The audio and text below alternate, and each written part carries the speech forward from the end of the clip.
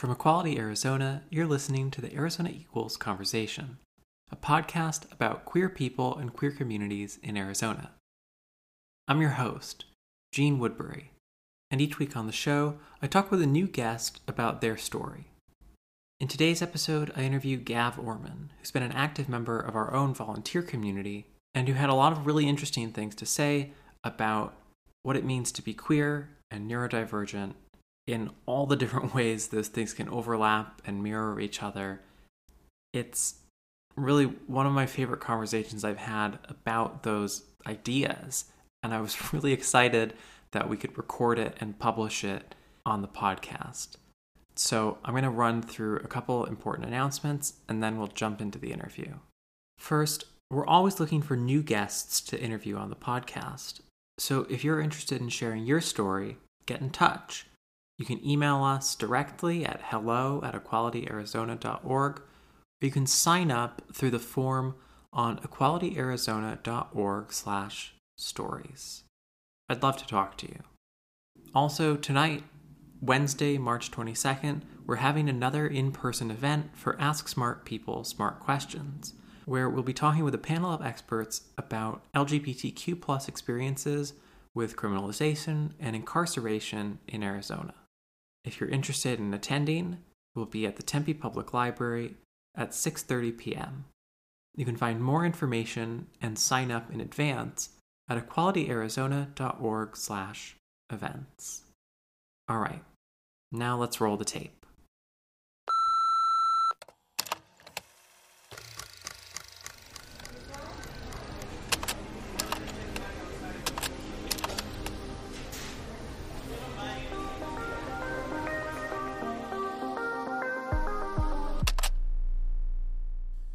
So, okay, other thing I usually forget to do is ask people to introduce themselves. Okay. So could I get you to say your name, your pronouns, however else you'd like to introduce yourself? Yeah, my name's Gav Orman. I use they, them pronouns.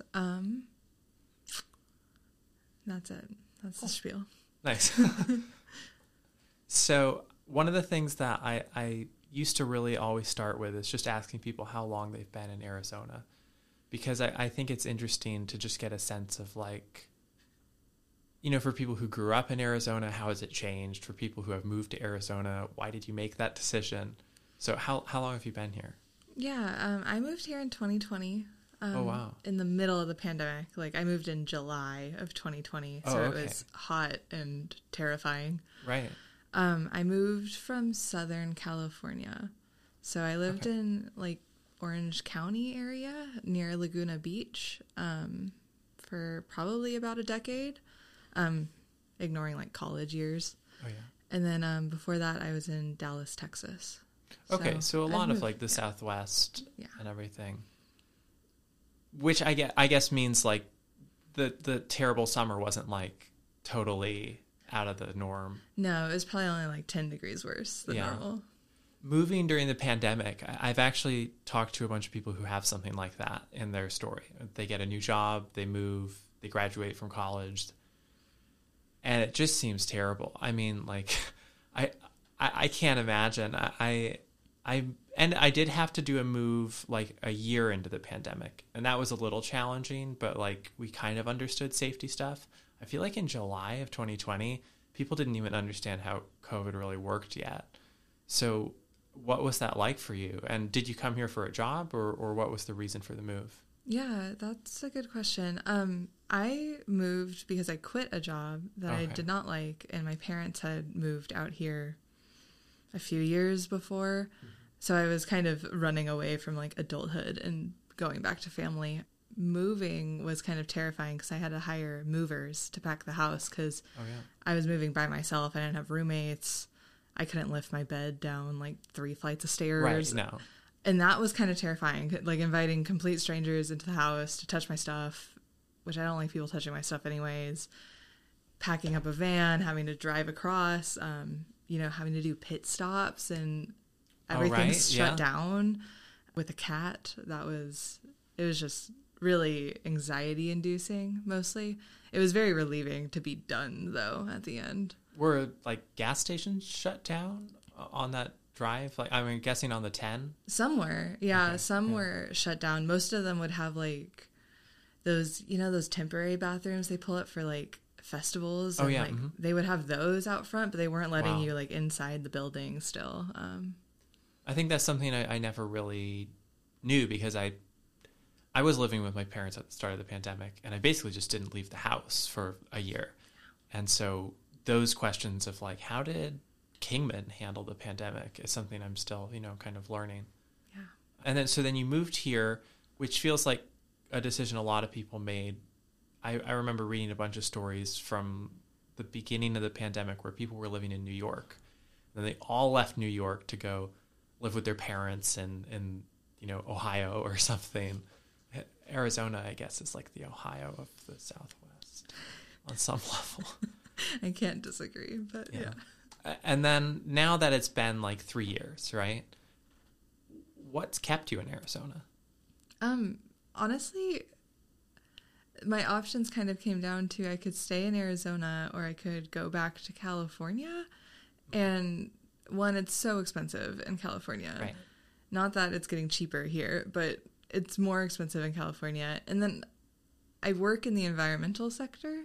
Okay. In California, there's not much of this is going to sound a little weird. There's not much of like a fight to be had. Everyone's kind of in agreement. Oh yeah, I can see that. Yeah, like you're not making any real like progress because everyone's just kind of working towards the goal of improving the environment. Whereas in Arizona, there's still so much of a fight to be had over protecting the environment versus welcoming in these kind of big polluters to secure our economy. Right, that makes sense. I would kind of think, my first instinct would be, okay, California's the place to do that work because you can get a lot done. There is no fight. But I also understand, like, well, if you can win that fight, that has a maybe bigger impact. Yeah. Now, thinking about, like, polluters, I think the big thing I would think about with environmental stuff in Arizona is water. Mm-hmm. So is this something that you've been working on for a long time? What's your focus in that, I guess? Yeah, I've been interested in environmental stuff probably since high school, so almost a decade ago. Mm-hmm. And then in college, I was really focused on water. It's the same issue California has. We don't have enough water. Everything's getting polluted. Everything's gross and yucky and too expensive. When I moved here, I actually took a job in hazardous waste, which was kind of a whole side sweep of dealing with industries really directly. Yeah. But I'm starting to get back into water just because we're running out and we don't have any, and no one really seems to be making any decisions about it, including like the agencies that are in charge of making those decisions. They just seem to be like, oh no, what do we do? Do you work directly with those agencies? Yes and no. Okay. I work in an adjacent agency, so I talk to a lot of those folks and am in a lot of those meetings generally. Getting involved in hazardous waste during the pandemic feels like extra scary, although I'm guessing maybe it's not a job where you're like directly interacting with hazardous waste. Yeah, luckily I was more talking to the people directly handling the hazardous waste. That's nice. Yeah.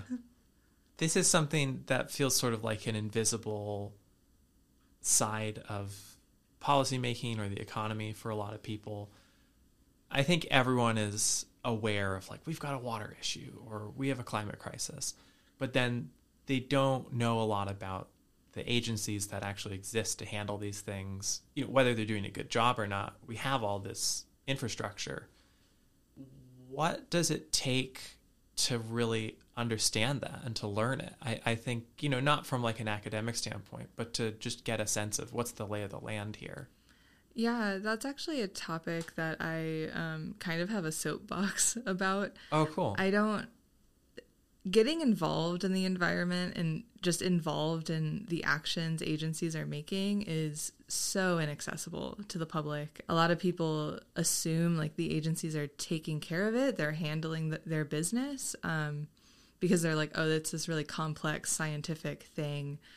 When in reality, every action that like the Arizona Department of Environmental Quality or the Arizona Department of Water Resources any action that those agencies are taking, they have to have a public comment period. They have to have public meetings. Mm-hmm. It's just that a lot of people don't feel confident in going there and actually saying anything because they think they have to make a point or they have to make some scientific endeavor. Oh, I see. Like they have to be an expert. Exactly. When in reality, what a public comment is really looking for is just people to say their opinion on something. Mm-hmm. You're worried about the water crisis, or you don't like the way your water tastes, or you don't have to know why. You just have to show up, basically. Do people show up at all? No, we've had public comment periods where no one came. Oh, and wow. I was like, there's this whole industrial facility that's getting a hazardous waste permit to store and treat and move, and your neighborhood's right next to it, and no one shows up. But if you go and you actually talk to them, they do care about it. They are worried about it. They just weren't given the tools to show up to those meetings. Right. And I mean, that's something that I have to deal with when it comes to the legislature or school boards, for example. But those are things people vote for. That there's at least some awareness of like, okay, I don't know who this guy is on my ballot, but it's on my ballot. It's my legislative district. It's my school board, and my kids are in school, or I went to this school. With this, people don't even really know it exists. They don't know there's the same kind of mechanism for interacting with it. Mm-hmm. Is that something that you got involved with, in California also, or that you had to figure out here in Arizona? Kind of both. People in California generally are a little more engaged. I think that the governors in California have historically kind of made a point to say, like, these are where you go to see where the public meetings are and figure out what's happening. Arizona historically has not done that type of stuff. I think here there has to be a more conscious effort on the part of like the staff members of those agencies to send out the public notices to places people are actually going to read them. And, whether that's knocking on doors or posting something up at the local library, I think more of an effort needs to be made in that capacity because we're not on the ballot. We're hired on by an agency who theoretically the director is appointed by the governor, but really the only say-so that the people have in that decision was the governor.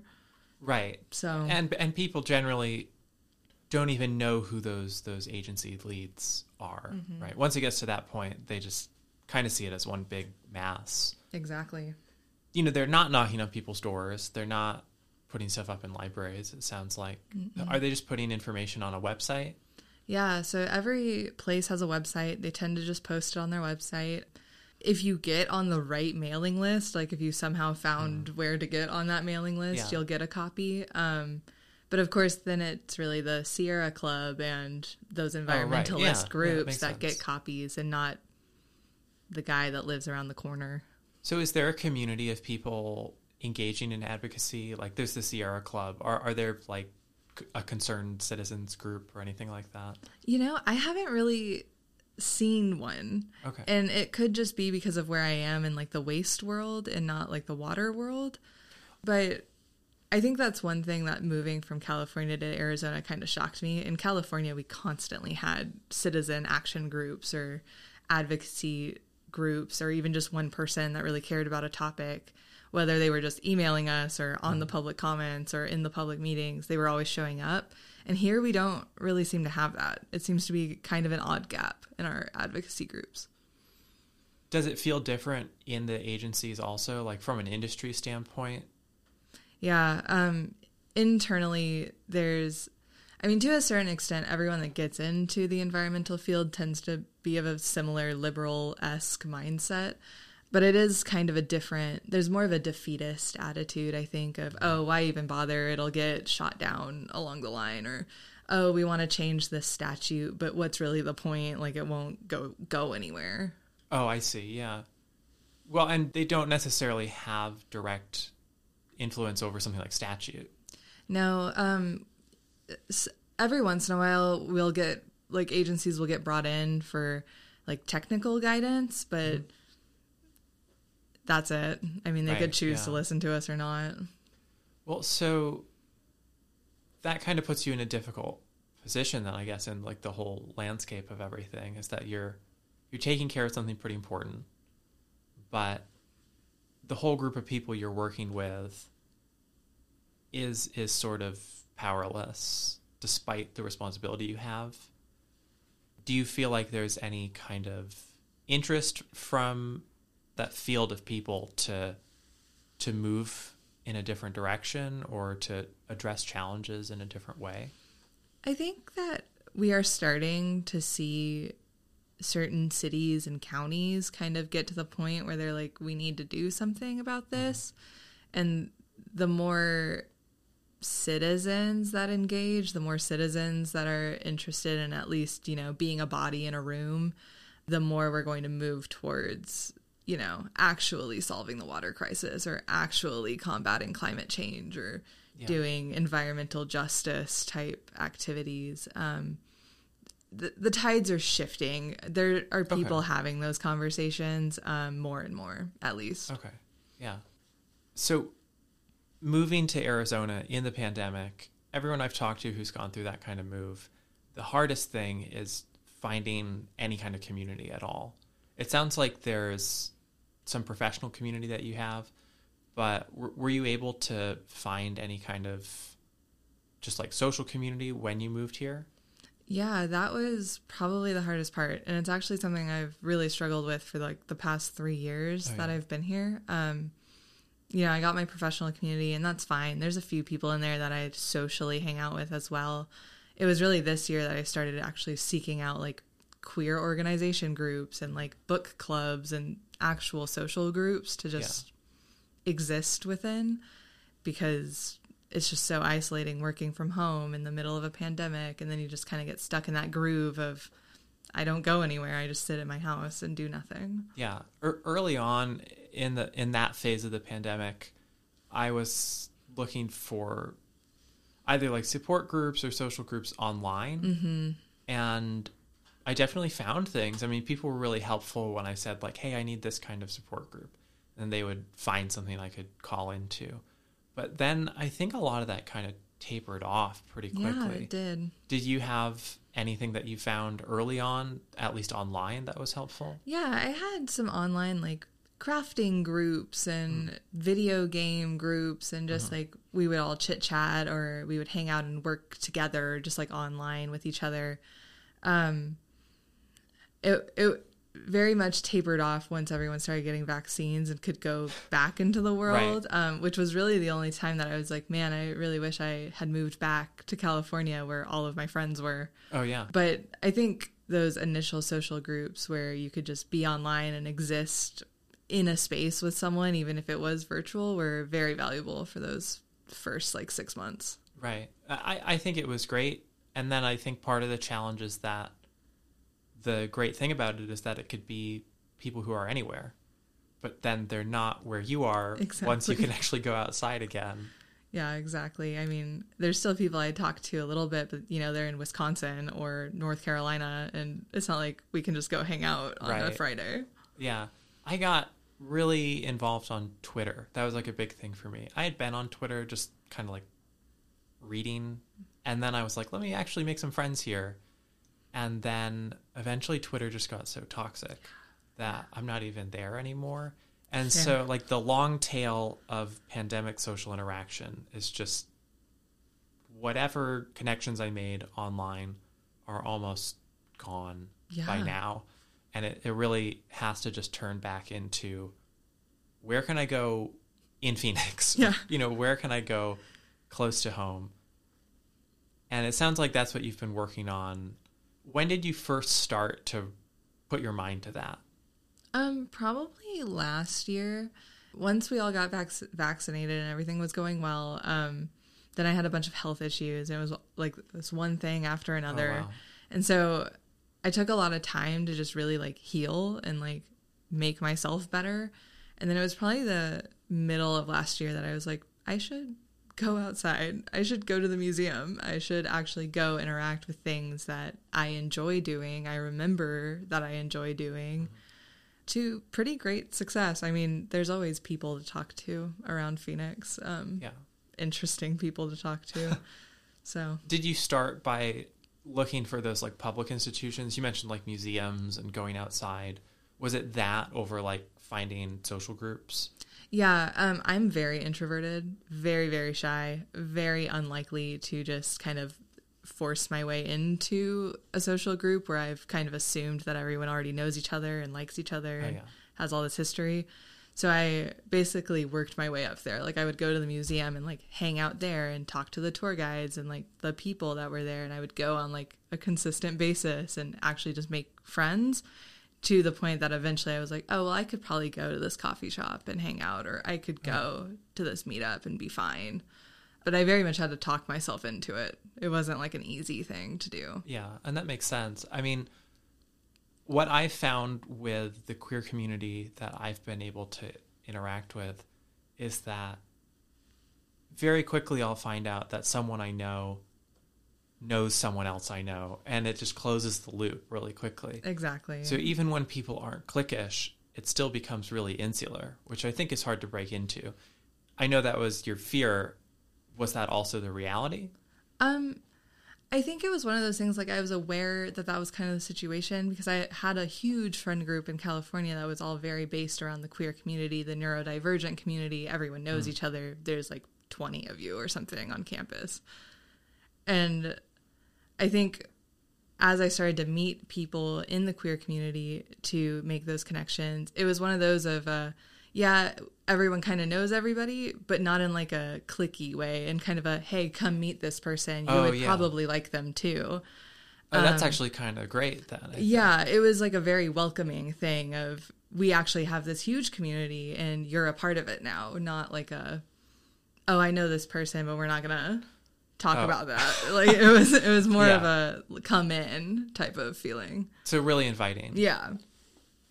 Is the community you found here similar in terms of having a big overlap with neurodivergence and queerness? It has been so far. I don't know if that's just the type of people that I tend to talk to over others, or if that's like an actual correlation. I can never tell either. I always end up, and this is my whole life too, is I always end up realizing all my friends are neurodivergent. And we didn't plan that, exactly. Right? Like we weren't seeking each other out. It just happened. And I wonder if some of that is just like the openness that can come of like recognizing a like mind and being like, well, you'd also love to talk to this friend who's very into environmental policy or whatever other like crafting interest or whatever.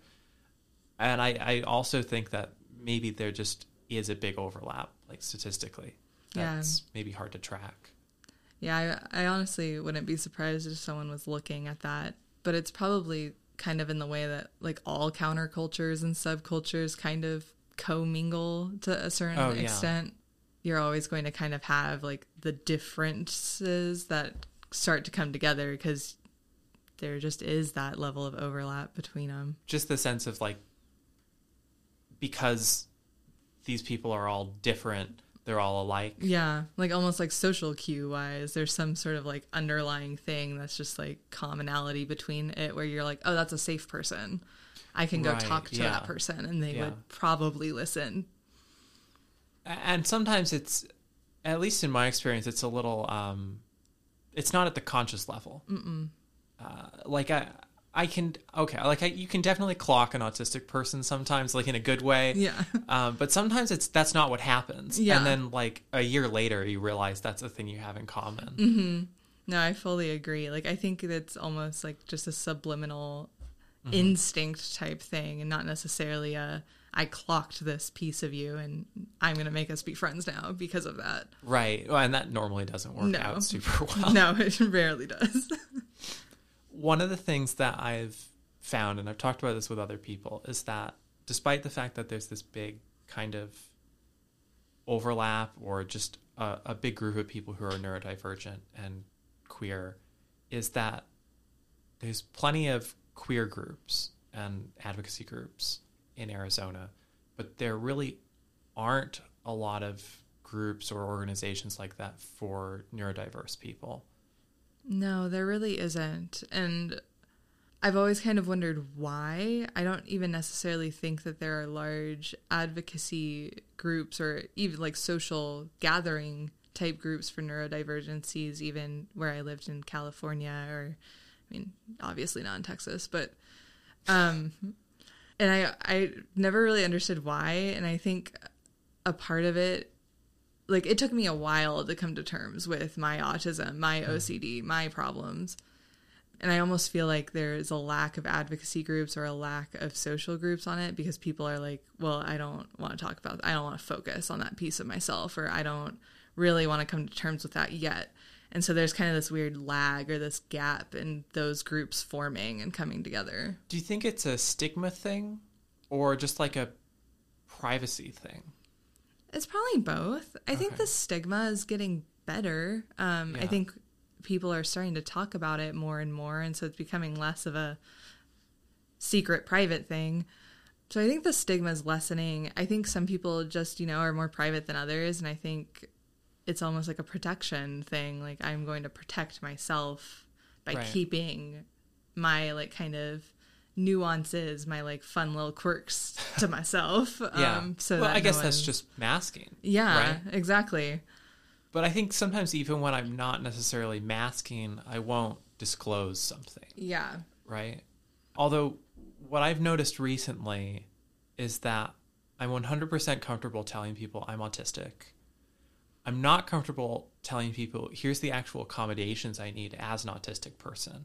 I'm somewhat comfortable talking about having OCD, but I'm 100% not comfortable revealing any triggers related to my OCD because it feels very vulnerable and kind of unsafe. I actually fully agree with that. I have stopped really having a problem saying I have XYZ, mostly because at some point it gets just kind of easy to be like, I have these labels that I've given myself. I think it's a lot harder to actually open the door to, this is what my actual problem is, and this is what I have to do to avoid these triggers, these problems, mostly out of like a fear that someone would take advantage of that or poke at it, when really I'm like just kind of letting you know, like, this is an issue I have. I think too, I have always had trouble discussing accommodation needs because I always feel like someone's going to feel like they need to like take that on to like accommodate me like over the top, and then it becomes all about that part of my identity, which I don't really need every conversation to be about accommodating me in my day-to-day life. And so I think it's really easy for me to just be like, oh yeah, I'm autistic, and let someone make those assumptions for themselves. And like move on. My feeling is that it becomes an infantilizing situation if I actually tell people, hey, I need this, or this is a problem for me. I fear that they're going to stop taking me seriously as a professional.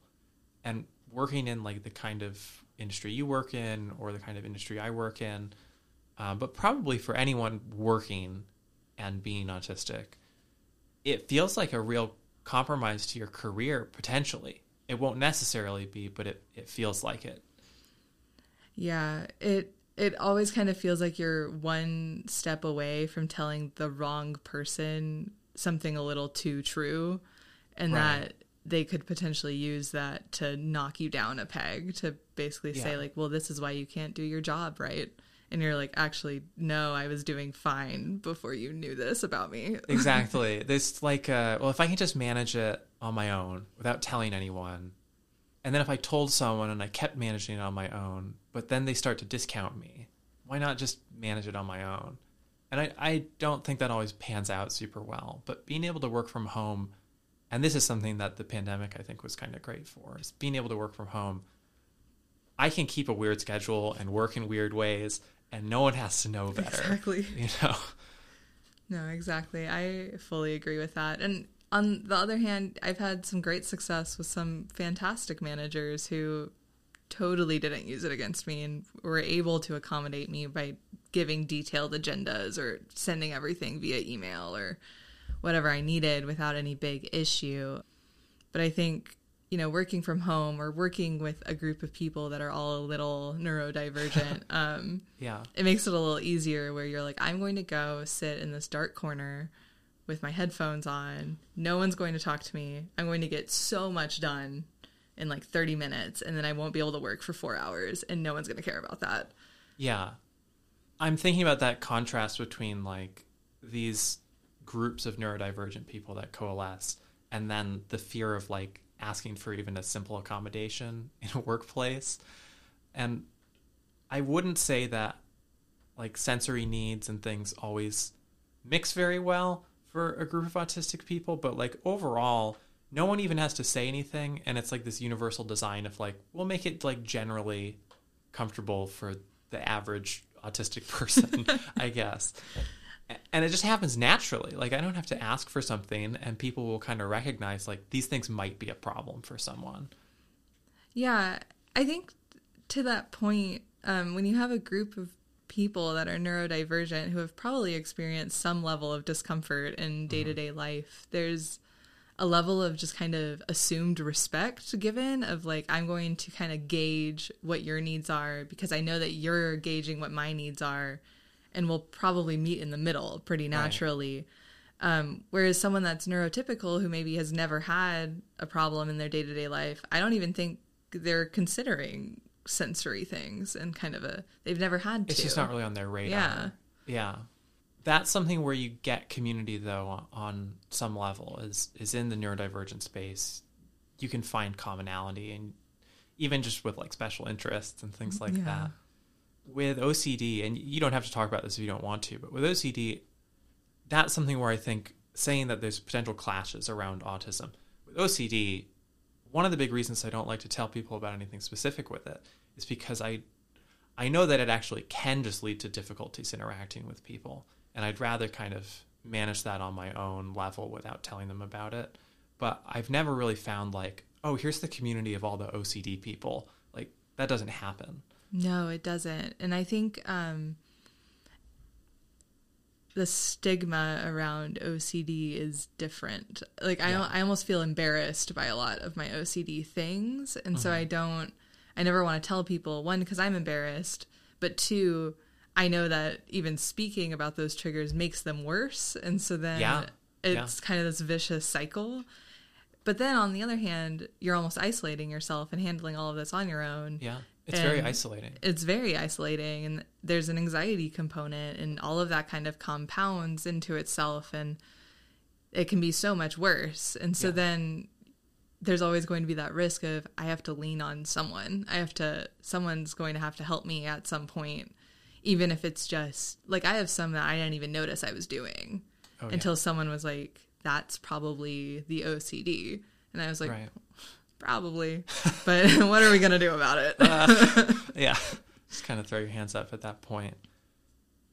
I feel like with the pandemic, it was just hell for a lot of people. Not even necessarily people who have, like, contamination stuff, but just the level of additional isolation and people following a bunch of rules that they don't fully understand. For some reason, I was thinking about this the other day, but at the beginning of the pandemic, it felt like, okay, we're all isolated, but we get to have like a kind of thing that we all care about. Yeah. And that lasted like probably until you moved to Arizona. Like, it was so brief. Yeah. That there was kind of like Jimmy Fallon's doing the Tonight Show from home, and we're all watching it for the first time for some reason. I feel like that same kind of thing could exist around whatever these other like isolating things we have are, whether it's being queer in a new place or autism or OCD. And occasionally it kind of flares up into existence, and then it can burn out really easily. Have you found anything that makes it sustainable? I feel like it kind of depends on how structured you want something, you know? Like, I've had some groups where they exist, and maybe I meet like one person that I really click with, and I'm still friends with that one person. Yeah. But the community's kind of fallen apart. Yeah. Because really we just kind of all paired off or found the people that we would have naturally been friends with anyways. And I think probably the issue with getting a social group like that for neurodivergencies is largely because you're so much more than them that Right. you naturally kind of will lean towards one or two people in the group. And then the nature of being neurodivergent, you just kind of hone in on that, you know? And That's so then true, the group yeah. falls apart, which I think to an extent is fine. But I do think there is that gap in advocacy groups of just people who are fighting for them. I know there's like a chapter of the Autistic Self-Advocacy Network in California. Mm-hmm. You don't even have a chapter in Arizona. And that's still very niche. I think autism self-advocacy is just one small portion of it.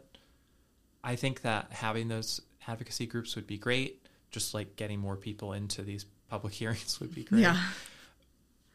And I think getting those advocacy groups are good. And I think, you know, dismantling any barriers that we would have and getting those advocacy groups into things like public hearings and public meetings and meetings with legislators and whoever is going to be a step in that, because it'll be hard for anyone to get going and get started if they're constantly hitting brick walls and feeling like, what's the point? Yeah. I can't do this. I think my fear, though, is that for me, it's just something that can be isolating. And maybe advocacy could help break that down a little bit, making it like easier to talk about things and you don't have to educate people from the ground up every single time. But ultimately, I'd love it to just be like a little more chill. And maybe I'm thinking about it in terms of like a queer politics standpoint, but having to do queer advocacy around something that like kind of automatically feels isolating. And now it's like, well, you're definitely not isolated because everyone's yelling about you, is not the direction I want to go. And I think it could easily turn into something similar if there were more attention directed at autism. Like if I look at people yelling about like medicalization of ADHD, right? We're kind of lucky that it's not at the level of the way people are yelling about trans care. Yeah. I think that's a really good point. I think a lot of people even are scared to look at queer advocacy because it's so terrifying to be in such an angry argument about something that is like your existence as a person, which is the same thing. If you're talking about autism or ADHD or other ones, it's your existence as a person. Right. And I think to the point earlier where you were talking about infantilization of people with autism and ADHD, I think that would be a huge problem in starting those conversations of, oh, well, you can't really advocate for yourself, so let us do the talking. Right. And then having to fight and even start those arguments, those confrontations to get your voice heard is already so much just strife when really we just want to exist. Like we just want to live our lives. And those conversations and settings are not accessible. No. So it's just kind of weighted against you in the first place. But with queer advocacy and that just like awful spotlight, it's a little different in California, I think, like to say the least. When you moved here, was that a like culture shock for you at all? Or just, I assume you knew what you were getting in for. Yeah, I knew it would be worse here. I kind of had this weird perspective growing up in Texas until I was like 11-ish, where it was very much not talked about. We lived in the Bible Belt. Like, that was not a conversation people were having at schools. Moving to California, where, you know, people were out, like, and I was meeting people that were gay or trans, and I was like, that's a thing, like, that's an option. And those conversations were fine. Like, there are parts of California that are very conservative, much like Arizona, actually. But where I was living was very just out and open. You didn't really have to question coming out. No one was really going to bully you or isolate you for it. It was just like, oh, that person over there is gay and we don't care about that. Yeah. And then making the decision to move here, that was something I kind of weighed, you know, like I was like, am I going to go there? Am I going to feel safe? I wasn't necessarily fully out to like my family at the time, not out of any fear, just I didn't feel the need to like make a whole thing out of it. I was like, they'll find out when they find out. But moving here, I was like, is it going to be a constant battle? Like, I had no idea if it was like I would have to hide on the streets or if it was fine-ish. Right. And I think it was a bit of a culture shock just in terms of how full of strife the conversation is all the time. You can't really bring it up at all without someone going, well, I heard some crazy argument over there, and you just have to sit with that. Oh, right.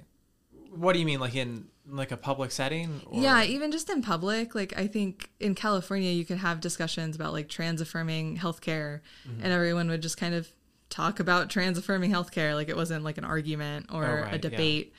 Whereas if you bring up anything here, someone in the vicinity probably has something to say about it. Right, I see, yeah. And so kind of having to come to terms with like either having those kinds of arguments and being willing to engage in those or keeping those conversations private, I think was a decision I had to weigh a lot because I'm not a very confrontational person. And so that was a bit of a culture shock. Do you end up in those situations where you have more confrontational conversations with people? Less and less. Mostly it was surrounding when I started using my actual pronouns at work. I was probably like one of the first people in that values in the management chain that had like ever not used the pronouns that someone would assume for them. Right. And so that had a lot of kind of like politically charged conversations that you're also, you know, trying to be professional because you're at work. Right. And so but it can be especially hard with they, them pronouns. Yeah, exactly. A lot of people just don't get them. Like they just don't understand the non-binary space at all. And it's so emotionally exhausting to start from the ground up to explain like this is he, this is she, this is the binary, and I don't exist in the binary. And starting to just find like YouTube videos that you would send to like a 5-year-old and be like, here you go, here is what pronouns are. If you have questions, come to me, but I'm not going to teach you from the ground up. Right. I think that was probably the most exhausting part. It was just the constant education on it, on something that really just should be there. People should just know about it. Or there should at least be corporate resources for it, right? Yeah. So that you don't have to do it. Like an infographic that you can just refer to. Yeah. I've found that, because you mentioned like having to figure out how safe is it going to be like walking around in public, right? I found that sometimes it's just not even an issue at all. And then sometimes if I go to like Scottsdale maybe, and especially if I'm with other queer people, like it's so fascinating because I can go somewhere, you know, very clearly as a trans person and just everyone's friendly to me and it's fine. No one pays any attention. And then if I go somewhere with another trans friend, and maybe, I don't know if it's just Scottsdale, but that's where I have like a really distinct memory of it. Yeah. Like a lot of dirty looks all of a sudden. I've had the experience in Tempe also. And frequently I think it's because it's not just me, but it's me and another person. Sometimes it's more directed at my friend than at me. And that's a tricky thing to navigate, I think, because then sometimes when I am on my own and I'm not getting dirty looks, it's like, well, but I know that they probably might actually have some thoughts, and I don't know what's happening here. Yeah, I agree with that. I've largely not had any issues just in my day-to-day life. Typically, when you're in a group of queer people, that's when issues start to arise, which I find incredibly frustrating. Because we should be allowed to have friends and hang out in a group of like-minded people. And I almost wonder if it's like, if it's just one of us, they're like, oh, well, that's just one person. And we'll keep it to ourselves. But then once there's multiple of us hanging out, they're like, I don't like that. And so they become a little bit more outwardly hateful looking. Yeah. But I have experienced, like I've been kind of surprised at where I've gotten dirty looks versus not. You mean like geographically? Yeah, just like I've had no problems over in West Valley and like Buckeye and Goodyear. Downtown Phoenix is usually fine. But if you're like in North Phoenix or Scottsdale or some pockets of Mesa, it's weirder. Yeah. Mesa's super unpredictable. Yeah. If I go to like downtown Mesa, it can be fine. It can be nicer than Tempe, to be honest. And it's just like, okay, well, it's kind of a lottery. You just roll the dice and see where you're going to get. You have to make sure you turn the right corner at the right time. Or kind of, yeah. But I've never had like real violent interactions, I think. No, I haven't personally. I know a few people that have been like yelled at and like kind of heckled. I've been heckled. Yeah, but nothing like where I was like, I'm in danger and I need out immediately. Luckily, that's not really happened here. The worst part of it for me was at the really beginning of my transition. Yeah.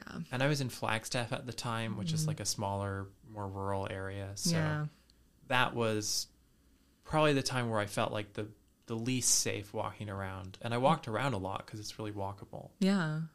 I think that's fair. I think too, like a lot of people expect when you're transitioning to either be one or the other, like present a certain way that they want you to look. And so when you don't, there's more of that kind of, well, what's going on? Like what's happening? Right. And you're explain yourself. Yeah. And you're like, whoa, I'm trying to go to the store. Like, yeah. Well, sometimes there's people who just have like a curiosity and that can be really uncomfortable. Do you ever run into that?